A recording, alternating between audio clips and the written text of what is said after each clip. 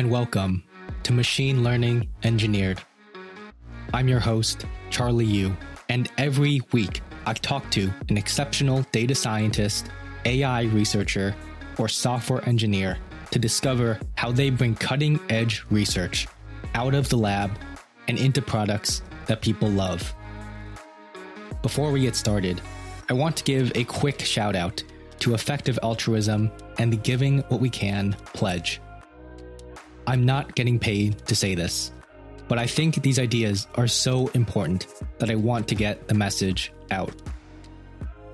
If you're listening to this podcast, most likely you are well into the 1% in the world. By pledging to donate just a small fraction of your income to the most effective charities, you can save the lives of dozens of people living in extreme poverty, reduce unnecessary suffering in factory farms, and improve the long-term future of humanity. Join me and over 4,900 others who have pledged to donate over $1.8 billion over their careers by going to givingwhatwecan.org. And with that, let's get on to the show.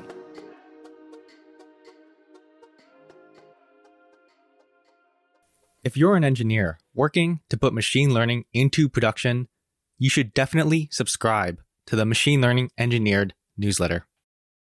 Every Thursday, I send out a short email featuring the 5 most interesting things that I've learned that week.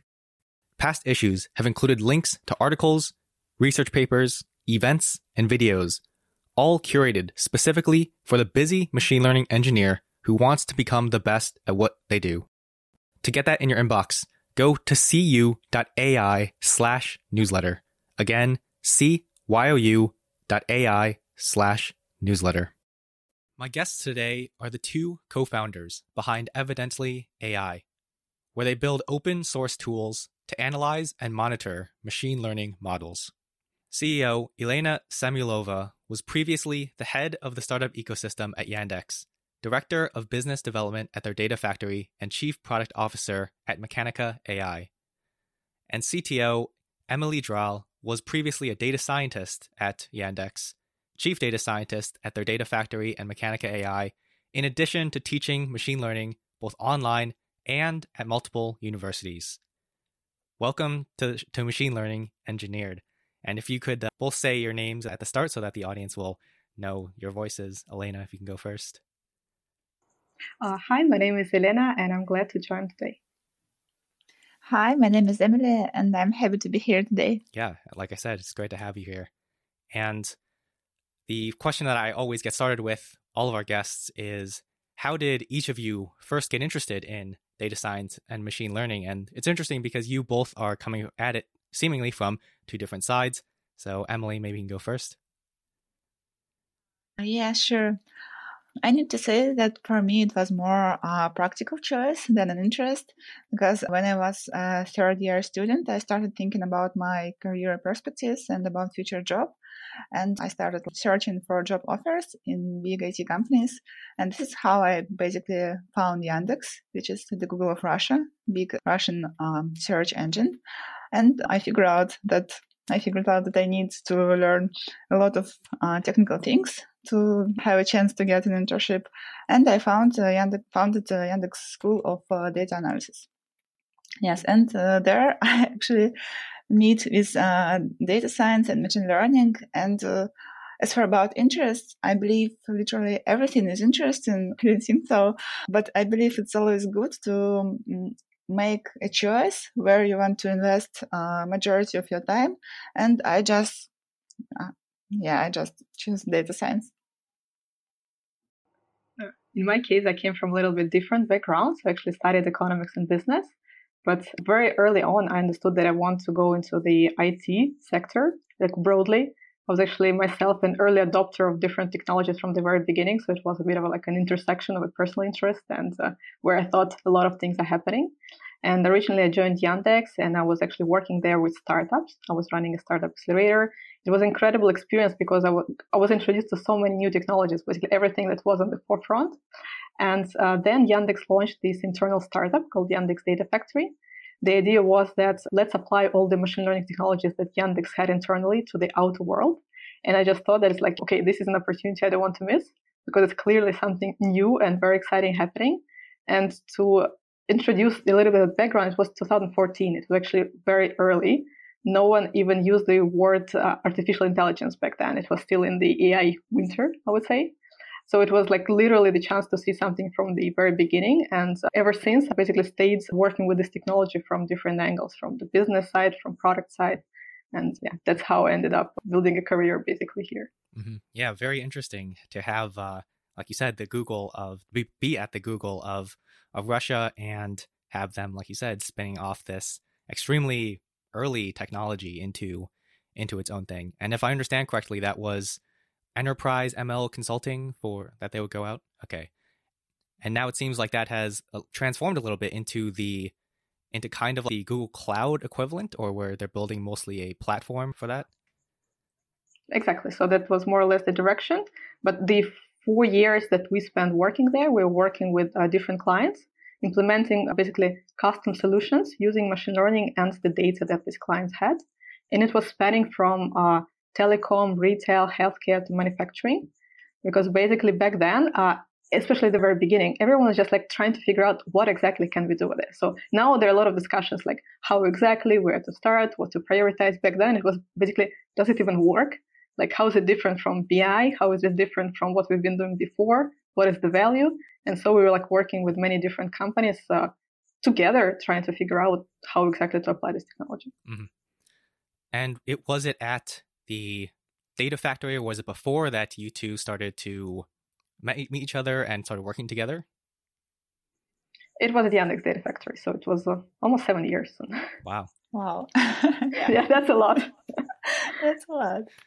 And I want to dig into a little bit of some of the things that you discovered while you were working at the Data Factory. Of course, like we said before, it was very early, and even now, a lot of companies are experiencing a lot of the same problems that presumably you both faced while you were consulting for a lot of these places. So, Emily, maybe you can start. What were some of the challenges on the technical side of working at a lot of these, of applying machine learning at a lot of these enterprises?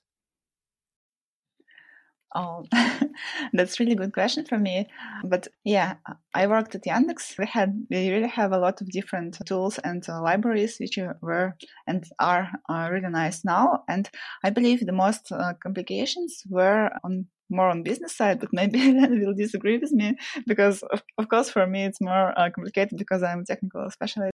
And I believe it's quite complicated to create the problem statement that will fit both business goal and be suitable for some mathematical limitations, or how to say it. So, Elena, maybe you can jump in and talk about some of the business side of that. Yeah, so actually, I think Emily is exactly right that like formulating the problem statement, I think it's still one of the major problems in the enterprise, because if you look at more like online companies, I don't know, e-commerce, or even Yandex, and companies where you have like real-time machine learning for ages, it's a little bit more straightforward where you can apply it. You still have to solve a lot of technical challenges, how to do it in real time, how to serve it at the required latency, there's a lot of technical engineering problems. But when you come to the enterprise, in many cases, you don't really have like big data. You don't really have real-time use cases. But what you have is the need to convert the data that you have to somehow usable solution.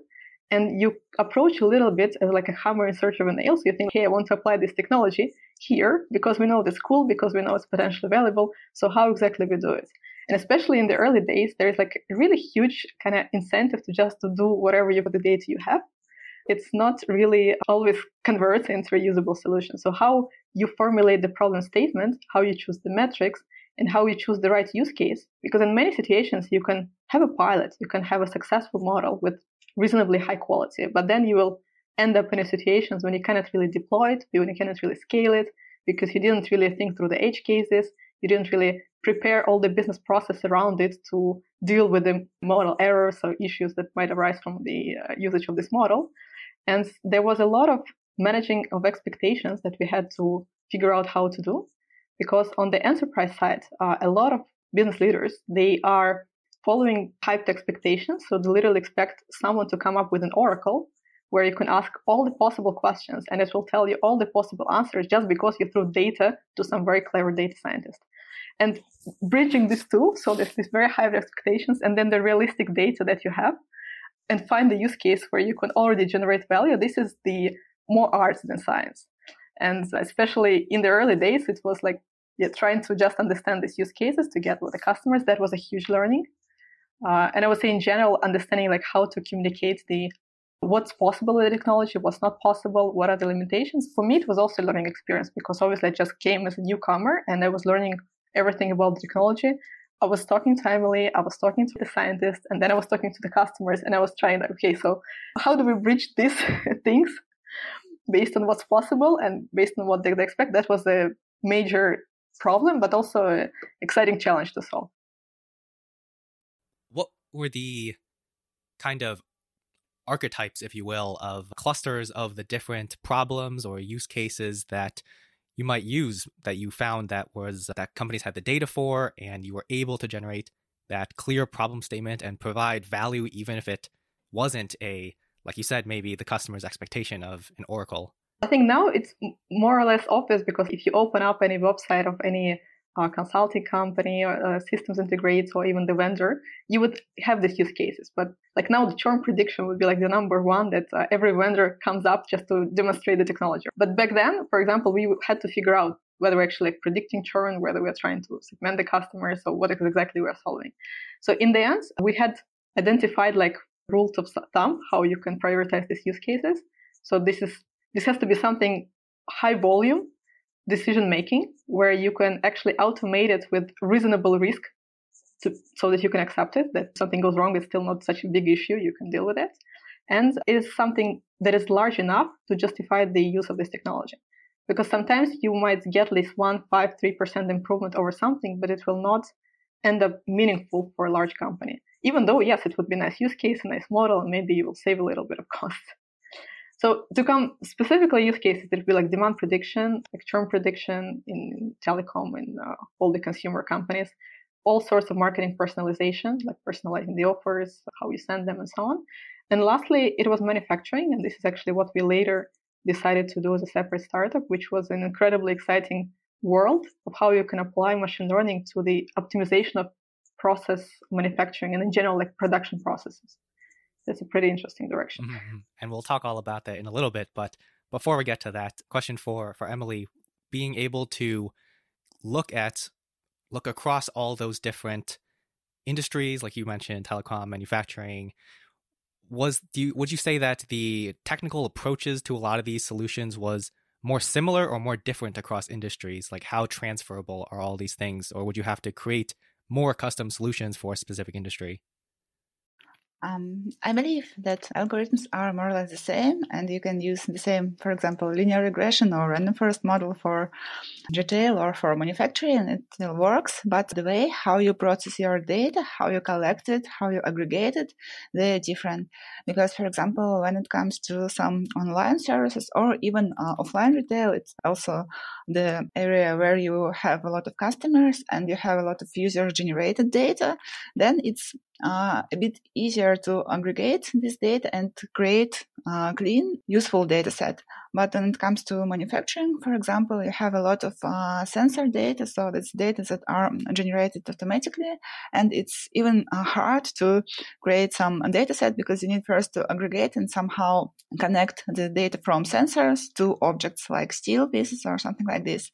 I believe that this first data preprocessing are really different, and you need to have some experience and, let's say, knowledge about the business problem or technological process to do it.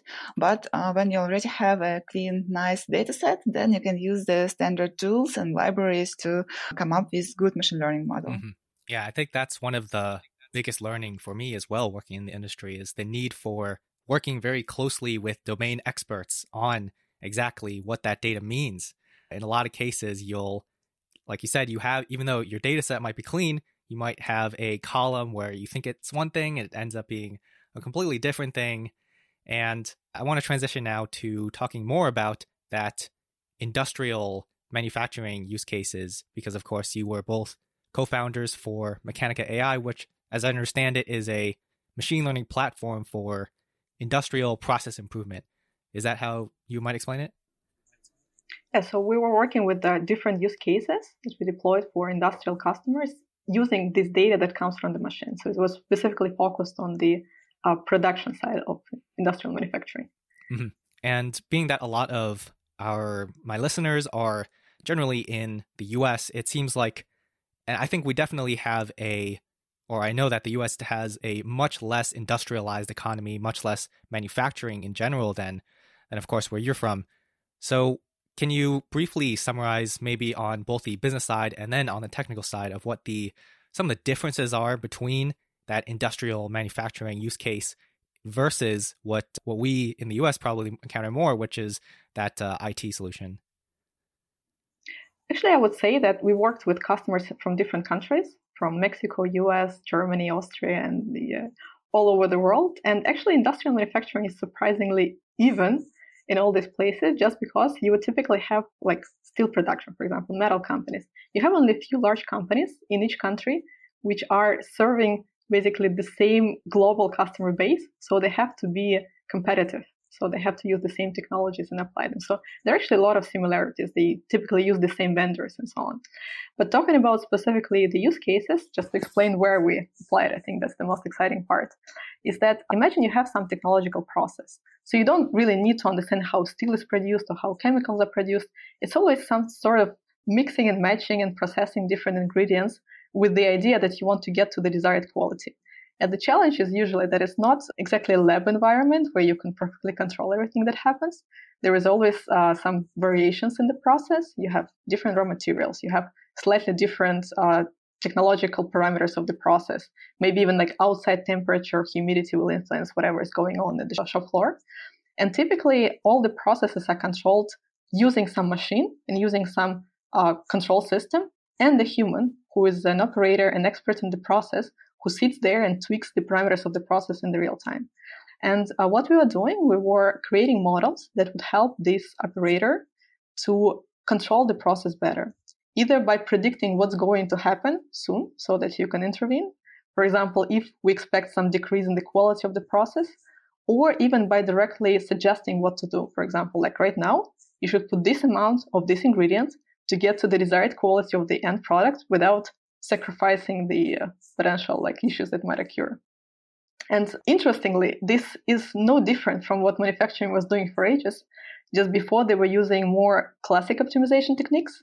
They're using thermodynamic models. They were using some statistical process control, but using some simpler techniques. And now you can add basically additional layer using machine learning applied to the historical data of how the machine operated to do the same thing. So that's what we were doing. And compared to IT companies, that is completely different world. They even use the word OT, which is operational technology, not IT, because this data that comes from this machine, it's stored in the systems of their own, in the database on their own, and just even getting there and extracting this data is an issue, is a challenge. You have to solve it first before you can understand what's going on there. So this is completely different, basically IT setting that you have to work with before even you come to the use case. So you have to access this data, you have to analyze it. You would have several layers of systems that are operating. They use the levels. So there's like level 1, level 2, level 3 system that aggregate the data from sensors on different layers. And this is a different environment. So you have to tap into. What might be an example of the difference between the different levels of those sensors, just to give some more clarity for those of us who aren't don't have any idea of manufacturing and the instrumentation? We're talking about really high volume time series data. So some of them might be producing at the millisecond level. So there are sensors that are producing something at the millisecond level, and it might be used for immediate process control on the machine. Then there would be a second layer, which actually aggregates this information a little bit and stores it for some maybe longer term storage. And for example, the challenge is that the data that you might have in real time is slightly different from the data that you actually have historically available to train your model. And as a data scientist, you might understand that this is actually a very big deal because you train on one data, and then all of a sudden, when you go to the production environment, the data is provided at a different sampling rate, or even actually has a different meaning, like slightly different sensors. So this is a very complex environment to start working with. Yeah, that's true. For example, it can be some, just to make it more practical, it can be some temperature sensors or humidity sensors. And you can have, for example, on level 2, really real-time data.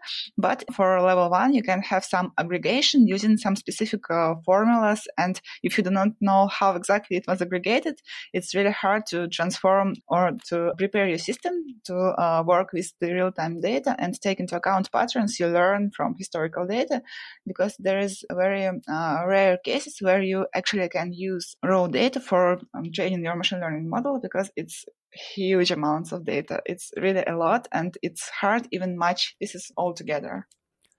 Are there some key differences that you, Emily, have noticed on the technical side of the data management of these companies, where, like you said, it's extremely high frequency time series data, and it's similar in some ways to what we see at tech companies, and different in a lot of ways? What will be some of the key differences, and maybe some of the things that they do maybe better than a lot of IT companies?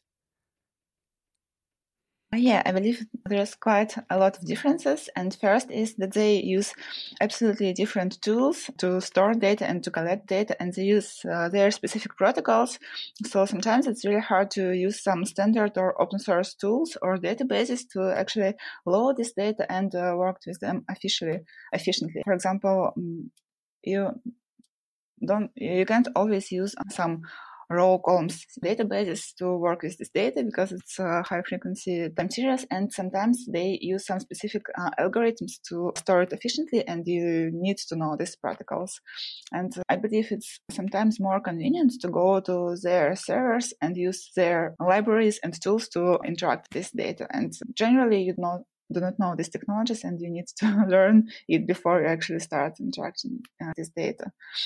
Another thing is that the data they use comes from MES systems or APC systems, and sometimes it's data about, for example, 100 temperature sensors, and it's all correlated data, and you cannot just run your machine learning algorithm over hundreds of correlated features, right? So you need to select something or come up with good features after feature engineering, and this is something you need to know. And I believe my favorite case is the times they use, because sometimes you can expect that you have equal time zones for all your data, but sometimes it's not the case, and you need to know how to transform one date time to another date time to make it all in the same scale. And it's not IT companies, so they not always use their historical data to perform some analysis, and sometimes nobody even knows how to transfer it, because they used this data in real time, but they were not going to reuse it again later on. And it's sometimes hard, because what you're trying to do is to match it by patterns somehow, maybe found some specific moments that you can see in data, and maybe shift all the data into one scale. It's interesting, but you have no guarantees that you made it right. You need to be really creative in doing this. Yeah, I agree. Yeah, I can see why the picture is starting to come out of why you are so focused on data monitoring, because obviously when you, like you said, you have these tons of different sensors, you can't possibly have someone monitoring all of the data that comes in. You have so many things that could fail at any time. These are, of course, like real life sensors, not just things that were instrumented in a piece of software and that are perfectly consistent. It's, like you said, a temperature reading that could be off in some way, and is actually guaranteed to be off in a lot of ways because it's weighted for its precision. But what were some of the solutions, the technical solutions that you had come up with to be able to deal with both this data quality issues and all of the other things that came up with these challenges? We had different way of technologies to solve these issues. First, I believe, is using the fallback system. It's one of my favorites, because machine learning system can always fail due to data quality issues, and it's also always good to have some different kinds of models that can answer in different situations. So this is something that we tried to do. So we use 2 or 3 levels of different systems, from the most stable, like constant, that gives you, for example, really simple recommendations or very simple forecasts, but they are really robust and works every time, like in any situation. And the second system in fallback can be a simple statistical model or a simple machine learning model that doesn't really need the whole data set, but only key features, which are in most cases available and more or less stable. And the most complicated system when you have the biggest amount of features, and you can use it only if it passes your data test and you are sure that you have the sufficient data input for it. So I believe it's my preferable design because you always can answer and you're more or less sure that your system will work in any cases. Oh, that's really interesting. Yeah, I don't think I've ever come across any sort of mention of having those different levels of data, but it does make a lot of sense. Are there resources out there for people who want to learn more, not just about the fallback system, but about dealing with these sorts of challenges in general, or is it still mostly just in the heads of practitioners like yourself? I think it's pretty anecdotal right now. So you have to go and watch some presentations given at some conferences and gather these examples. Because I don't know about a single resource that would accumulate this information right now. To be honest, me too. It's really hard to recommend something, but I agree that there are some conferences in manufacturing field for steel, for aluminium, for chemical industry, and it's always good to come and to listen for something or maybe find something on YouTube. Yeah, I'm a very big fan of looking at other industries and seeing what we can pull into my job and into just engineering as a whole, because of course you're always going to have, like you said, those techniques that are applicable not just in one place, not just in manufacturing, but also more generally. I can already start thinking of a few different places where you have different levels of that data, and having those more robust fallback models might be an interesting thing to explore. Now, a question for Elena.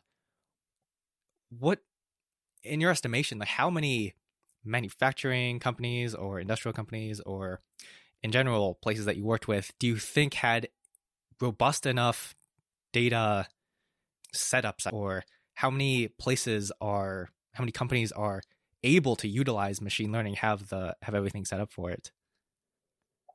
Actually, I think majority of industrial companies are very well suited to apply these technologies, because in the end you can collect this data pretty much immediately. You already usually have this data, you just need to store it. And the major issue that you don't really need to instrument your machines to collect more data in many cases. The major issue that we came across is the companies, they just throw away this data. They just don't store it. So you actually need to just put, some storage to. So especially in process manufacturing, just to specify, so there is like discrete manufacturing when you produce something that comes in pieces, like cars. And then there is process manufacturing, like steel, oil and gas, where you have like some continuous flow of material. And if you look at, for example, process manufacturing, they literally have been instrumenting their machine for decades. And a lot of things that we right now are reinventing with machine learning, they are already there. And just like you said, I totally agree. There are a lot of things that we can learn from these companies as to how, for example, embed decision-making that is made by a machine and combine it with the human operator, for example. So there are actually a lot of learnings, a lot of design patterns that we might learn from as machine learning practitioners, how to use fallback systems, how to do some sort of safe override of the system, when to send for manual control and so on. So like Emily mentioned, there are like advanced process control systems, APC, that has been used for a few decades right now. And this is basically about the same what we are doing now. So to return to the question, I think a lot of companies are already well suited. The major problem is maybe that it actually is still very custom. So even the existing machines right now, they are almost never the same at each plant. So they are somehow like customized and a little bit unique. So you cannot just come and like shift one pattern and use the same pattern on different machines. So you always have to have a specific person to look after each individual use case. And this kind of stops the expansion. It cannot be as fast as you wish, so you have to actually customize it to each use case. But we should not underestimate the size of this opportunity. So this is literally like 1/3 of the global GDP is manufacturing. And I think this is one of the most amazing use cases, because also it doesn't have many negative sides or many issues that other applications have. We don't have to deal with personal data, for example, here. We don't have the issues of ethics and bias and everything that you have to think through a lot when it comes to personal data. Here we're working with machines. We do have another problem, that the cost of error can be actually very high, because your plan can explode if you automate your decision wrong, right? So you don't want this to happen ever. But then the data itself is already there. The use cases are very operational and they're very stable. Because if it comes to production of something, you have the same machine there for 15, 20 years.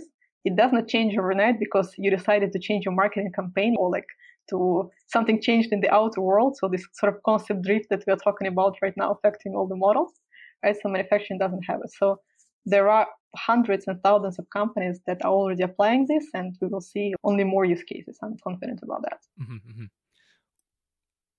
You say that a lot of them are just throwing away the data. Is that just because they don't know about the possible things that applying the data science could bring to their company, or is there some other reason why I guess it's a bit confusing to me of why they would have all these different sensors and stuff like that and then just simply throw that all away later?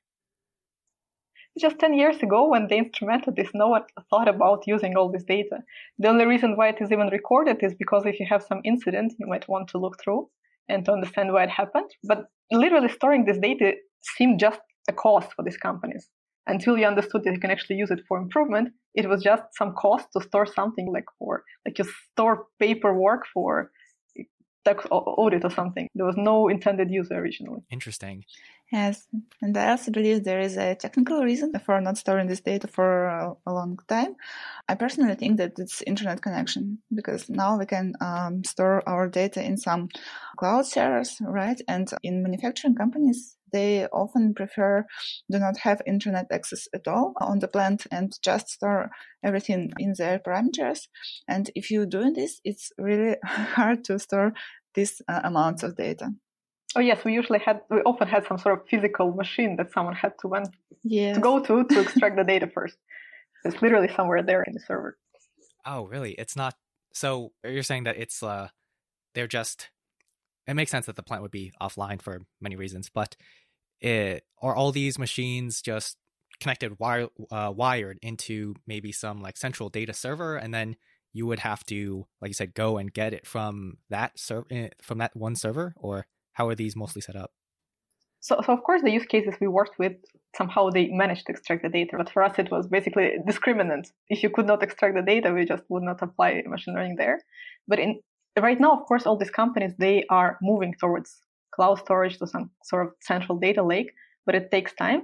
And a lot of the data is still there sitting on the shop floor in some physical machines or physical servers. And they might record only some of the data, and then when they run out of free space, they just basically override it all. Did you find it difficult when you're talking to these companies to convince them of the use case, or did they mostly just get it as soon as you mentioned that something might be able to be done? I think it's both, a little bit of both. So on the one side, you're talking to engineers, and these are actually people with the mathematical, statistical, physical background. So they understand when you explain them how you can use the data, that you need to run experiments. So they actually very well versed in this technology. So this is a good thing. They usually don't expect the oracle. They're a little bit more skeptical towards whether you can actually improve over what they have been doing for ages. But this is another side. But then this thing that you mentioned, and also Emily said about the domain experts, this is very important thing that you need to manage efficiently. How do you introduce this exchange of information and knowledge between a data scientist and someone who understands how the physical process is run? So this is very difficult, and you might face a lot of hesitation, especially just imagine. So there's a young data scientist who has never seen this plant, who has never seen how steel is produced. And then he or she comes and says, hey, we're going to improve your process that you've been doing here for decades. We know better. Obviously, okay, you don't say this directly, but this usually does not convince people who understand the process really well. So they ask the question, have you even seen this machine? And the answer is no. Which machine? So this can be a little bit difficult, how you build the trust and how you exchange information. So there is some conviction that you need to build somehow, some trust.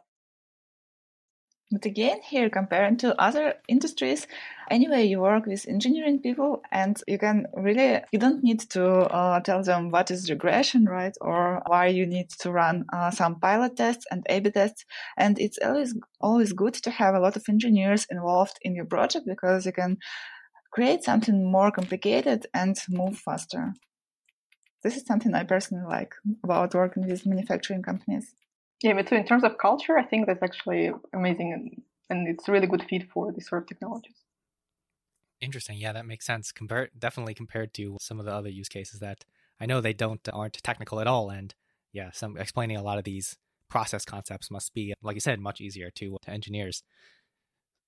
What are some of of course, safety is a major consideration. And by working with the engineers, that's, of course, one of the best ways to make sure you're not going to blow up the factory. On the technical side, what might be some of the other ways that you would fully ensure that your model is not going to have some catastrophic outcome? This is a really good question because I remember when we first started to work with manufacturing case and we figure out that there are some specific expectations on how your model will behave. For example, your model should behave like a physical one, follow all the material balance rules or, for example, energy balance rules. And this is something that you do not have automatically for your machine learning models because it's more or less all correlation-based or distance-based or something mathematical-based model. So there is no physical guarantees that you can make. But for manufacturing cases, it's important because, for example, if you're recommending specific amounts of raw materials to use, you need to make sure that if you're, for example, recommend to use more ferroalloys, then the concentration of these elements in your final product will be higher. But this is not something that you have in your machine learning model without any specific efforts. And I believe this is the biggest issue. And this is something that we worked on a lot while trying to create some models. Mm-hmm. Interesting. Yeah, it's of course, a lot of ML models are more black box. And so I'm guessing that completely you can't use any of the super complicated techniques that are completely uninterpretable. And if that is one of your main concerns. There are also techniques how you make ensemble models. For example, how you combine like thermodynamic models or more classical models with machine learning, either correcting the output of the first model or using one or another model based on your input. And this is one of the directions that are also we were developing. Oh, interesting. Yeah. And I think I could talk about this for like hours just because it's so many different things that I haven't heard. But I do want to move over to what you're currently working on. You had left that Mechanica AI, the startup doing this ML platform, and you saw the opportunity for working on machine learning monitoring. Can you talk a little bit about what you saw in that opportunity? Emily, you want to start? Yeah, sure. Why not? I believe the biggest reason why we actually decided to move in this direction is that we faced the problem of monitoring of machine learning models in production ourselves. So when we started to put our first services in production, we figured out that there are a lot of different things that can possibly happen with your model, starting from data drift, some broken pipelines or missing data sources, and until some things like concept drift. And we figure out that there are a lot of tools that we can use for monitoring of any software or some software services. Yeah, put it like this, but it's not enough for machine learning. So anyway, we need to monitor service health, to monitor uptime, to monitor memory usage and response time. But there are a big layer of data-related problems that need to be covered for a successful machine learning-based service. So this is why we decided to do our research in this direction and to create some good tools to cover this part. We believe that there will be a lot of different machine learning-based services in many industries, and we pretty much can see it now. And we believe it's good to have some nice tools that can help to monitor these cases and to make sure that we are not ruining any important process or not failing any complicated decisions. Yeah, to add to this, a little bit of our background from these traditional industries is actually something that suggested that we should move in this direction, because As you can notice, like this attention to what is going on with your model, this need to actually understand it pretty deeply, it's something very peculiar when you are like meddling with some important processes, right? So if you're doing some, I don't know, marketing recommendations online, like you just show a wrong recommendation, you probably lose some money, but no one is actually looking at each individual use case with such attention as you do, for example, when you're optimizing production process or in telecom or in demand prediction, demand forecasting in retail, because it's actually like your core business processes and you have some domain experts who care about it a lot. And the way we look at what we're building right now is that it is a tool for data scientists and machine learning engineers, but it is also a tool for these domain experts who are very interested and who care a lot about what's happening with your model, because successful adoption only happens when all the stakeholders are on board and they understand and they trust the model and they know that they can actually rely on it. Yeah, that trust, like you said, seems like such an important issue. I was just reading a paper that came out on the challenges of deploying ML systems, especially with alongside experts to help them make decisions. And one of the things that surprised me most was there was this use case where they were talking to doctors and helping them make decisions about what they were going to do with patients. And the doctors completely distrusted the system because they thought that it was out there to take their jobs, to replace them. And the researchers had to come in and say, no, actually, we're just trying to help you guys make better, save your patients' lives and things like that. And they ended up working with them. And there were a lot of really interesting design changes that came out of it. Instead of, they were originally framing it as like patient automation or something like that, something an engineer would come up with. And then they had to change it to something more friendly. I don't remember exactly what it was, but it goes back to what you're saying about that communication piece and using the technical solutions to enhance the trust of the users in those solutions. I think it's a completely unsolved problem right now how to do this efficiently. So I'm not even sure we are solving it directly. We're just like complementing it a little bit. The thing is that you need to involve the domain expert not just when you frame the problem, but you need to somehow communicate when you label it. When you encounter some specific error your model makes, you want to understand how do you want to address this though. So how do you want your model to react to this use case, right? Or when you're analyzing model performance, it's actually a collaborative effort, how exactly at the next stage you can rebuild or refresh this model more efficiently. And if there's no way how you can communicate between the data scientists and domain experts, just like throwing over the wall mentality, obviously there will be no trust and there will be no effective collaboration how to incorporate this feedback. Right? You just get complaints and then data scientist says, hey, I don't know what to do, and no one uses this model in the end. And we've seen, unfortunately, that play out. Yeah, especially with, I've seen some very interesting cases of, like what Emily was saying before, about the different drifts that can happen in a lot of these models, as especially retail sales have completely changed during this pandemic. One specific case I'm thinking of two, but one where top sales for like fancy looking tops was through the roof, and then sweatpants was also through the roof. That completely changed. Yeah, that's a nice combo. Of course, from before. And also Instacart, grocery delivery, people, of course, completely changed their buying habits. So can you talk a little bit about, Emily, about the different kinds of drift and how they might be handled both in the general case and also by your own software? Yeah, sure. I believe data drift is something that we need to monitor because it can be interpreted as early stage monitoring, right? It's something that you can catch before actually your model starts failing and making huge errors. And there is two biggest kinds of data drift. First is continuous drift, when your drift accumulating over time by small pieces. And in this case, you can, for example, detect it early and just retrain your model on the newer dataset to make sure that your model accounts for these small changes. And it's also good to monitor it because I know there is some companies who just retrain their models on a schedule because it's not too complicated process and you can just retrain it, calculate quality metrics and push your model into production, especially if it's lightweight and you do not need to stop any real-time processes to do it. But I believe it still makes sense to calculate this data drift because you can decide actually whether you need to retrain your model. Do you have enough new data? And and whether your new model will be somehow different compared to your previous one. And this is why it makes sense to measure continuous data drift. And there can be gradual data drift. This is the cases when something changed drastically overnight in your data. And these cases, it's really hard to miss it because you see it immediately on any monitoring you have, quality monitoring, some business metrics monitoring. If you have anything, you will probably see it. But it's really hard to somehow get prepared for it.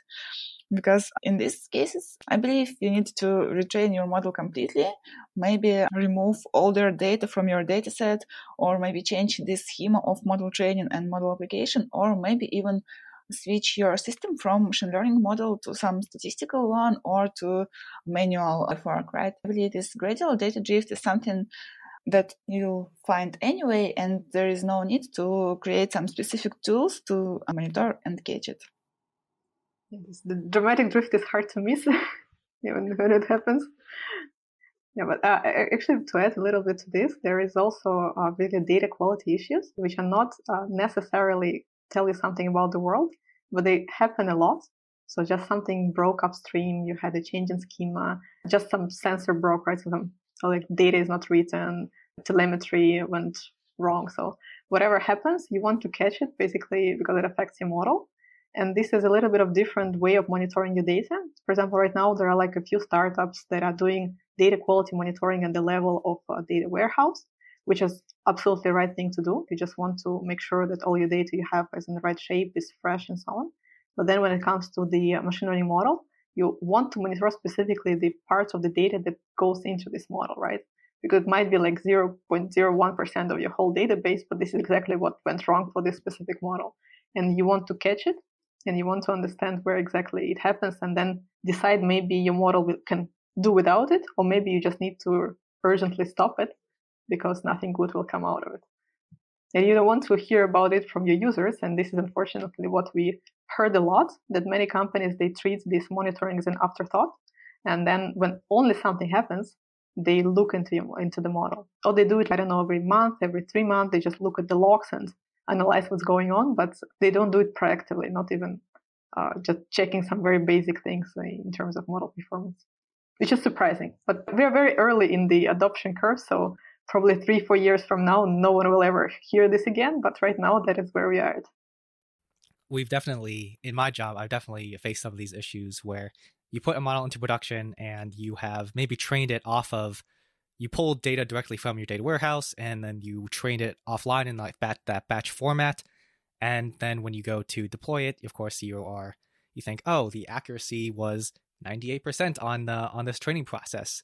Should be 98% in production, and it just doesn't. Maybe not. Exactly, and you don't. And most of the people who are putting these things into production, speaking of myself, don't really have any of a background in monitoring, since most of our background was just working with data science and making the model and not necessarily deploying it. So I definitely agree that it's a use case that a lot more people are starting to think is more and more important. Is there a particular, beyond just the mistake of not even monitoring a lot of this at all, are there some other common mistakes that you generally see in people monitoring their models? We'll start with Emily. I believe, yes, there are some quite patterns that we saw. First, I believe, is waiting for ground truth or for feedback before you actually start monitor things and calculate metrics, because there are different use cases we mentioned before. For example, some demand forecasts, and if you solve demand forecast problem, you can have different horizons for prediction, right? You can forecast something like the next hour, or you can forecast something for next month. And if it's next hour, then it's really easy just to wait for an hour, and then you have your ground truth, and you can calculate all quality metrics you like, accuracy, year, and many different things. So it's more or less comfortable to stop monitoring in this case.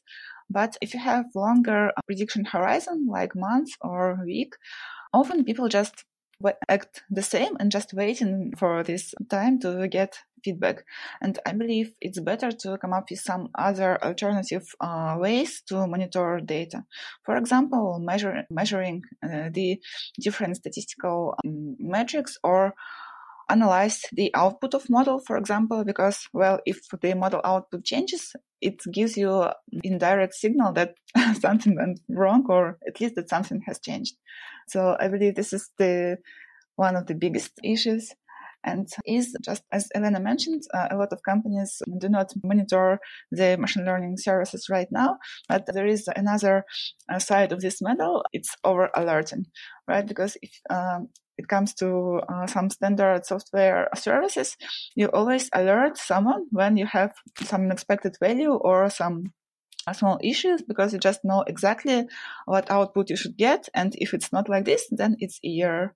But for machine learning models, there are a lot of data that are used as input features, and some of these features are really important, and others are just additional. And if you alert everyone, when your additional feature starts changes a bit, it will be really hard to concentrate on important issues, and people will just ignore all your alerts, I believe. So I think another problem is over alerting, and people need to really care about scenarios, about person who should answer one or another problem with data, and try to reduce the amount of alerts. Yeah. One more thing to add is also monitoring the business metrics of the model. Of course, it's not always easy, right? So not always you can just directly connect a KPI from some business metric to the model performance, but it's very important to do it at least from time to time as maybe some sort of separate process, because it's very easy to continue saying, hey, my model does well, so I don't care what's going on. But in the end, you are just using this model to solve some business problems. So there should be some way to directly or indirectly monitor this. And we've seen in many cases that the actual use of the model is different from the intended use of the model. Because your business users, for example, they just take some scores that you scored your customers, and then somehow on their own decide what to do with these predictions. Then you might be happily thinking that your model performs, but then in the end it's misused and not delivering the result. And maybe you should just have a different model architecture whatsoever to account for how it's actually used instead. And this sort of learning, you want to get it before some big boss comes and asks, hey, are we actually getting value from machine learning? What are these highly paid guys doing in my company? Yeah, that's a really good point. And I am thinking specifically of a case where for recommender systems, I know that the reflexivity of the loop is a particularly pernicious issue sometimes, where you might present the user with something, and even though it is something that they wanted to click on, that might not have been their original intent, and thus by even showing them a different result than you might have with a different system, you are changing the user's behavior in general and like in some ways degrading the data quality. And it's the only way to figure that out is through getting those business metrics at the end of what the change in the model has actually done. Of course, it's not always easy. You cannot always A/B test. You cannot always directly attribute the effect. But at least you should have this thought, and you have some process to find some proxy for that. So you don't want to have useless models. No one wants highly accurate but useless model. That's the biggest pain, right? Is there some way, of course, collaboration is going to play a big part in this, but are there, and this might be too broad of a question in general, but are there some best practices that you've seen, that you've used for tying KPIs to models in general, like having a central dashboard where both are in one place or anything like that? I think one way is just to put together in one room the business experts and the data scientists, and actually have the data scientist explain the meaning of different metrics. Because I cannot count ways how many times I had to explain the difference between precision and recall and how to interpret this metric. It's very confusing, right? This confusion matrix is really very confusing for most business users, right? And then you might have a data scientist who presents the results of the model. They show something like area under curve. The business user noticed some 90-something% and is happy, but in the end, no one actually understands what this performance of the model means. And there are ways how you can try to explain it, how you can communicate it better. You can show some specific segments of your model performance. You can look at specific, for example, groups of customers, like, I don't know, VIP customers, or some groups of high interest see how the model performs there, and find some good proxy. For example, we always need to know that the model performs well on this group of customers because they're very high risk or they're very important. We want to monitor it, and then you would set a separate alert or separate KPI or separate way to monitor this. Or you might come up with some proxy like we are okay tolerating the error, which is the absolute error, which is less than 100. But when it's more than 100, tell it to us because we will figure out what we need to do. So you can come up with some sort of agreement, which will not be 100% precise because it's impossible, but it will give you good trust and understanding that you're keeping an eye at least on what's going on. Yeah, that's super interesting. Definitely gonna have to think about how I can implement that. To go on to what specifically you're building, Emily, maybe you can go over some of the exact features of what Evidently has done thus far. Sure. Now I have only very first version of our product. And right now I have 3 different kinds of reports that can be generated with help of Evidently. It's a data drift report, target drift report, and we soon are going to public regression validation, or we call it regression performance monitoring. Yeah, we just discussed this today, how we should call it.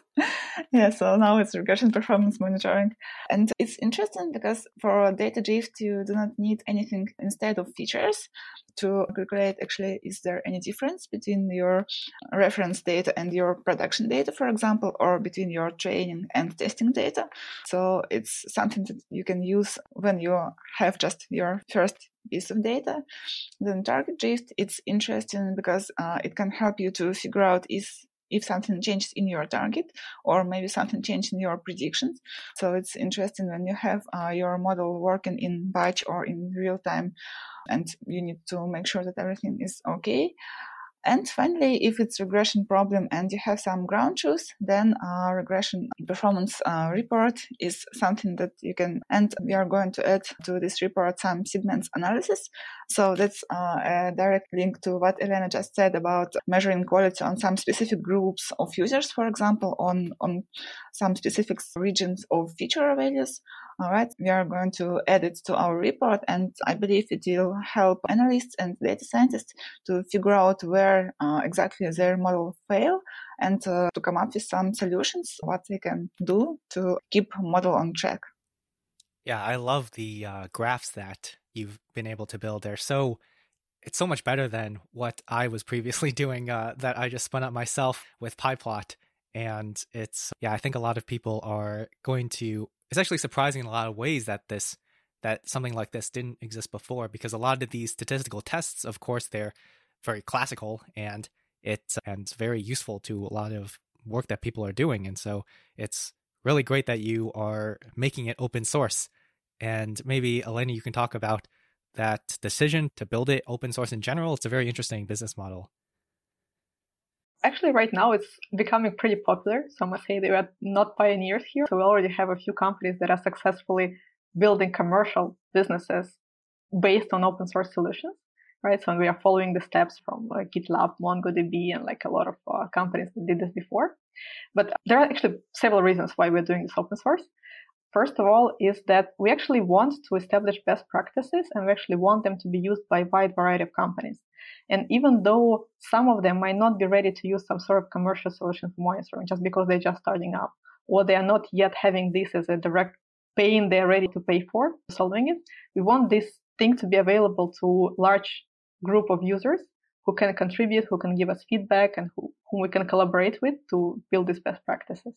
Second is that it's actually a pretty efficient distribution model. So there is some strategic reasoning behind this. We understand that this sort of bottom-up adoption, when the user can just get the tool and start using it immediately, it actually makes a lot of sense when you're working with large enterprises, because if you are doing so-called top-down sales, you have to come and you have to spend months for them just to try it, because you need to transfer data, because they need to send data. So Open gives you a really fast feedback loop, which is also important for us as a startup. People use it, they tell us if they like it, immediately. You can download this now. People who are listening can download it and write something to us, and we will change something. So this is a very efficient way to collect this feedback. So I would say this. So there is a business answer behind this. There is a vision why we believe it's the right thing. And in general, I personally enjoy open source culture, even though I'm not a developer myself. I think it's just a good thing to do. And there are a lot of great people who are like very open to contributing, to exchanging, to collaborating. And I really enjoy this sort of like community building around it. So I think it's just a very pleasant way of building even commercial products. If someone is listening right now and it's, like you said, open source, so they can go try it at any time, what might you suggest as something that where they can see the value of it right away, like best practices, so to speak, of how to use it and where they might get the most value out of it? Mm-hmm. So right now, what you have is a way to generate reports, putting in data that is prepared as a pandas data frame that would usually be like your training and your production data. So it makes sense to use it with batch models, or when you have some sort of a regular checkup, you would just want to understand how well your model is doing.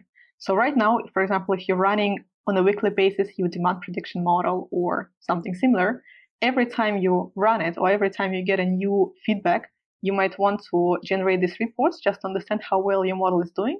Maybe there are some issues that you want to address, or maybe you just use it as a report. You have a sanity check on a regular basis that you just want to schedule to receive weekly. So to monitor, to keep an eye on, to check on your production model, that is like the use case number one. Second is when you actually notice that something went wrong and you're trying to understand why and how to solve it. All these plots, that's kudos to Emily, that's the credit goes to her. Actually, these are very helpful ways to investigate and debug your model performance that might point you to the issue immediately. So where exactly you're failing, on which segment, where do you need to label more data, these sort of things. And third, which is actually before production, when you're doing a model validation, maybe a model acceptance test or interpreting the results of tests, this is something that we actually want to contribute a lot. And if someone who is listening is interested, let's talk, is that right now the model acceptance or the model validation is very often limited to just one single metric. You just check the accuracy and you're good to go. We actually think that in many cases you should do like a more in-depth understanding of the model performance, discuss it with your business experts, with your users, to actually better understand what to expect from your model. And we want to contribute to developing some best practices around this. So you can also use our reports as a way to analyze the model performance before you put it in production, after you build it, after maybe you run a test or some sort of shadow deployment, to actually understand, for example, where is my model making errors and what sorts of errors does it make, and maybe decides how you want to build your business process around it. That's a really great answer. Very thorough. And I like the acceptance test part of it, especially where I can imagine in just having it in something like CI, like Jenkins, where you're taking that most recent run, just pulling down the model, and then having it output the HTML interactive page that you have to be able to just, like you said, maybe on whatever basis your model is running, be able to see if there's early detect in a lot of ways if there's anything going wrong with that.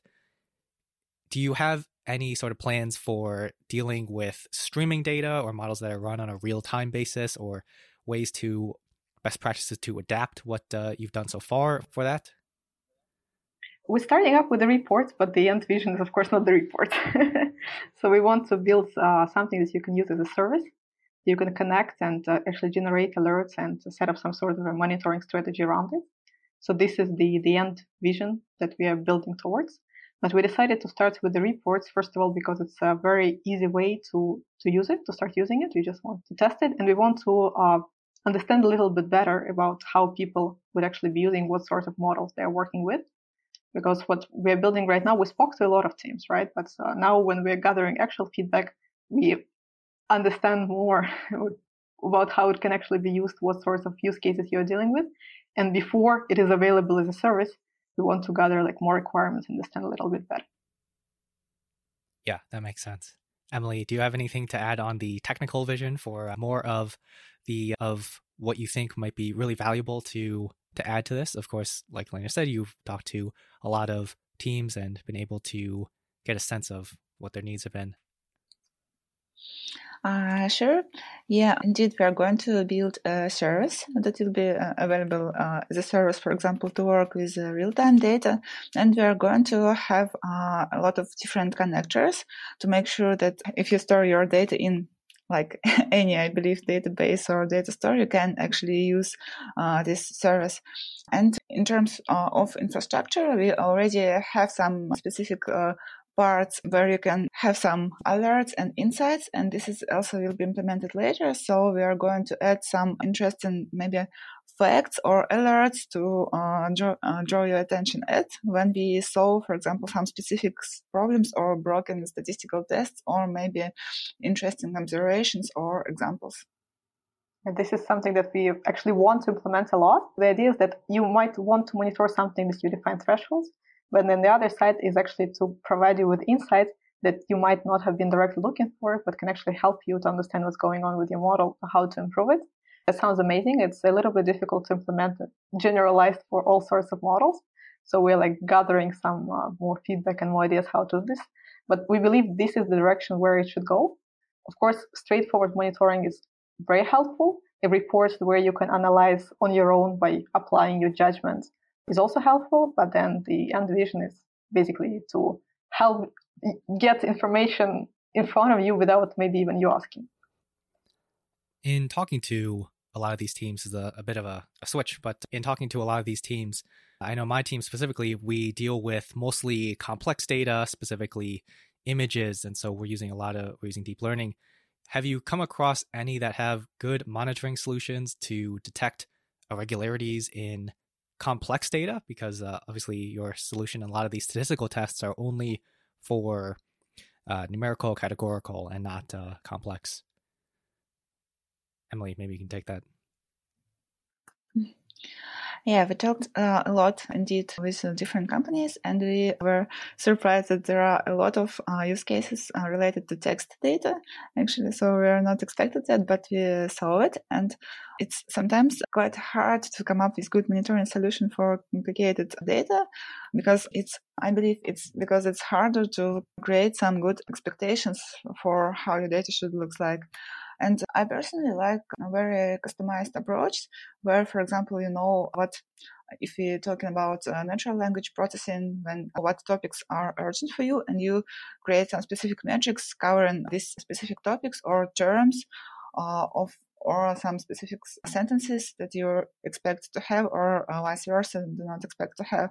I believe for complicated types of data, it's at least for now more customized, and everybody come up with their own specific solution. It's also that the actual feedback loop is varying, right? So in many cases, you do not actually get ground truth. You might have to label your data additionally, or you might have some sort of a golden set that you compare your performance on. So it's a little bit harder to generalize. And a lot of things that we've seen is just some sort of a custom heuristics or solutions that each team kind of reinvents on their own. Yeah, I know that all of our solutions for this are definitely custom for our specific use cases. As an example, we have one of the use cases we deal with is receipts. And occasionally, at the very start of the project, once it was deployed, we were suddenly seeing a large spike in inaccuracies from one specific customer. And we were looking into it, and it turned out that the receipts that this one like salesperson was submitting were all handwritten from I don't know, their favorite hotel or some like boutique bakery or something. And of course, like reading numbers that are handwritten ends up being a lot different than reading numbers that are in text. And so we had to spin up a custom like autoencoder solution to be able to create a representation of like those two different things. But at the very minimum, you have to notice it, so you know that you're underperforming. At least you got an alert or some sort of feedback. Feedback from the customer at that point. But okay, user-based monitoring. That's how we call it. When user comes complaining. Yeah. And so, what do you see? We already talked about a little bit of your technical roadmap. What are you looking forward to in maybe the next year or so on the business side, driving adoption and trying to get people to use this? What are some of those initiatives? We want to connect with as many teams as possible. So we basically have fluctuating modes, right? So we were building something, and then we're going out to collect feedback. So right now we'll be releasing a couple of more reports, and then we'll go into this feedback collection mode again. We're a startup after all, so we expect to iterate a lot. One thing we right now are believing in is that these sort of applications are mostly useful for these traditional companies, just like we worked with, where you have domain experts, where you need to deeply understand what's going on because you actually care about the details of your model performance. So we want to talk to these companies to understand how it is evolving. It is incredible that every year you have something new, so you cannot just say, okay, this is the status quo that we're addressing. So we constantly have to understand how other companies that we want to work with are deploying machine learning. There are several different trends in, for example, how the teams are formed, how the roles in the teams are divided. We still don't know what will be the ultimate design. For example, the sort of MLOps and model monitoring, will it be like a separate team that is keeping an eye on production model, or is it the same data scientist who build the model that you direct to resolve the issue and so on? So we want to understand it better. And so we're always happy to chat with anyone who is dealing with similar issues. And let's see. So we hope that this service will be available this year so you can actually use it for more real-time use cases. Great. And if people want to find out more about what you're doing, about you individually, where should they go? GitHub, Twitter, LinkedIn. I guess we can send the links. It's Evidently AI. So whenever you search, you'll find us on GitHub and on Twitter. And myself and Emily, we also have pretty boring handles, which is our names and surnames. So we should be pretty discoverable. Yep. And I'll put those links in the description below so people will be able to check those out. And now wrapping up a little bit, is there anything that we didn't cover that you think might be interesting to talk about further?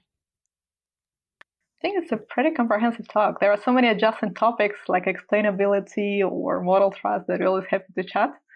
But I think we've covered a lot. Great. And now I want to move on to some of the rapid fire questions that I know our audience likes to hear from so much. So maybe for each of these, we'll start with Elena and then Emily can answer afterwards. So first of which is, what do you do for fun outside of work? I used to like to travel. It's not, last year it has been pretty low on this, but for me it's like a great source of inspiration, like traveling to different places. I like photography, also travel photography. And right now it's taking a lot of walks whenever I can. So that's the best replacement for travel you can get, discovering the place you live in. I'm a big fan of sport. I dedicate like a lot of my free time to basketball because I'm a huge fan and I'm playing myself. So yeah, that's pretty much it. And next, what book or books do you most often recommend to others? I think if talking about like generalizable books that I recommend to different people from different backgrounds, there is the book Thinking Fast and Slow. And then there is also the book called Flow, which both I think tell a lot about how our brain works. And I find this sort of self-awareness really helpful, like understanding how your brain makes decisions, how it tricks you, what actually works for you and what not. And I recommend it to like wide audience. These are the two books that I definitely recommend to read. I think I recommend books comparably rare, but because in most cases, if I do recommend something, it's about data science either for my friends or data science students. So it's the whole standard list. But when it comes to some general recommendation, I would say it will be book Doing Good Better, just because it's nice, it's easy reading, and it helps you to figure out how to find your perfect job, for example, or how to find something you love in your life. And I also recommend people to read not only some technical books or books suitable for their professions, but remember that reading is actually fun also. So it's good sometimes to read something just to feel better. Yeah. And read fiction. Why not? Yeah, I think a lot of people in tech definitely underread fiction books. Next is, what advice would you give to someone just starting out in the field? So maybe for Elena, we'll say someone starting their own business. I think you should understand why you're doing that. So if you want to start a business, because I've seen many people want to start a business for all the wrong reasons. And I think you should not be doing it, for money because you want to get rich fast. It's definitely not exactly the way to. I think you should be really caring about creating this sort of business. And so find something that resonates with you. You don't necessarily have to be in love with the problem, but you have to care and understand, be self-aware why you're doing this. So maybe the answers might be different, but don't do it for the hype. Don't do it because others do it. So try to find your own answer to that. Mm-hmm. And for Emily, we didn't really touch on it, but you are a prolific machine learning instructor. What advice would you give for some of your students? I would say that it's good to remember that data science is actually an engineering profession. I would recommend to all young specialists to invest a lot of time into engineering, into programming, into math, and only after this move to more interesting or fancy things like machine learning, neural networks, and so on. Because nowadays there are a lot of really nice tools and pretty much everyone can install something, then train, then apply, right? It's not that complicated, but it's always good to deeply understand what you're doing and why you're doing it and how you're going to apply it to some specific problem statement. So I would recommend to invest a lot of time into engineering and math skills. Yeah, for sure. Always get the fundamentals down first. Now, the last two are my personal favorites. What have you recently changed your mind on?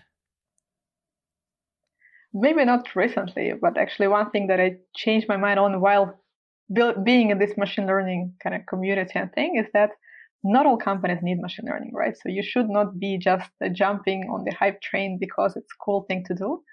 Sometimes you just need to get the basics right. Sometimes the value that you get will not be as meaningful, and as a company, you better invest in something else.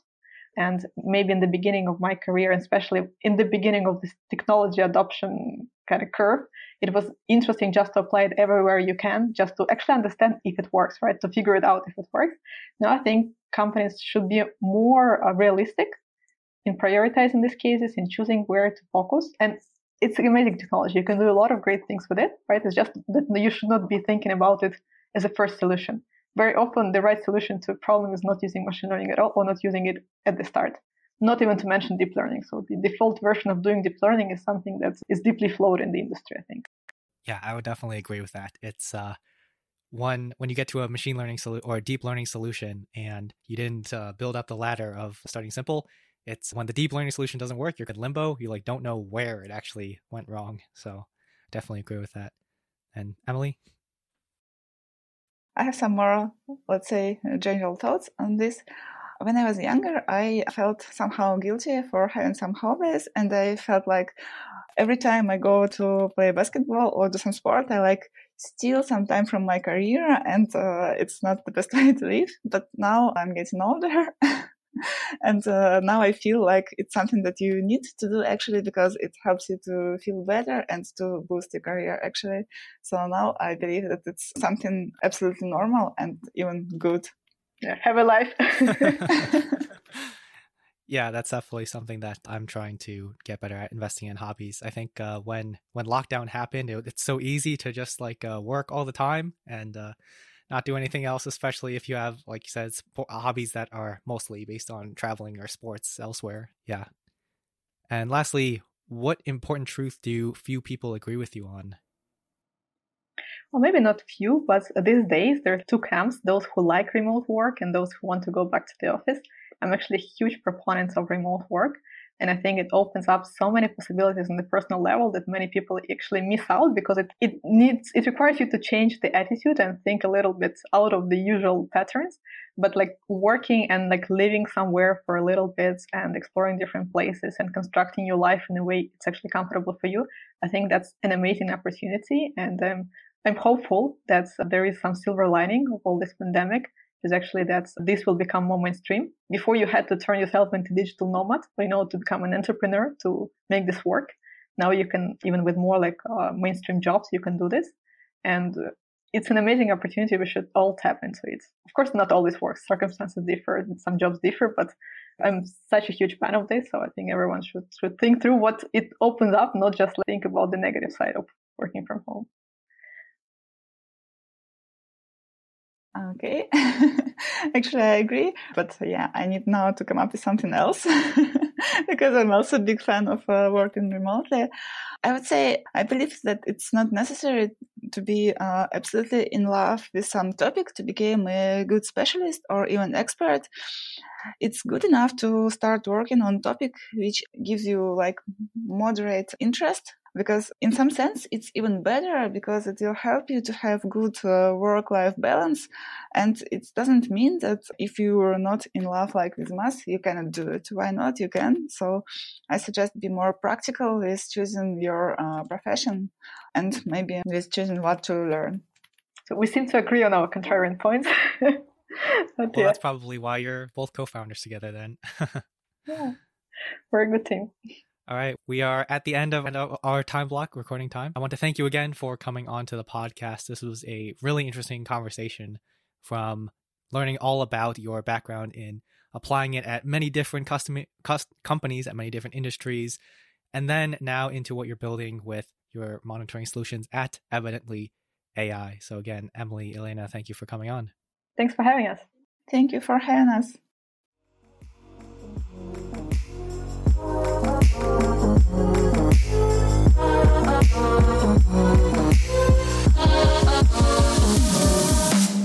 Thank you so much for listening. It is a huge honor to be able to bring you these conversations. If you want to learn more about anything mentioned in this podcast, visit our website, mlengineered.com, to view detailed show notes and sign up for our email list, where every week I send out the best of what I've found that will help you become a better machine learning researcher, engineer, or entrepreneur. That's mlengineered.com.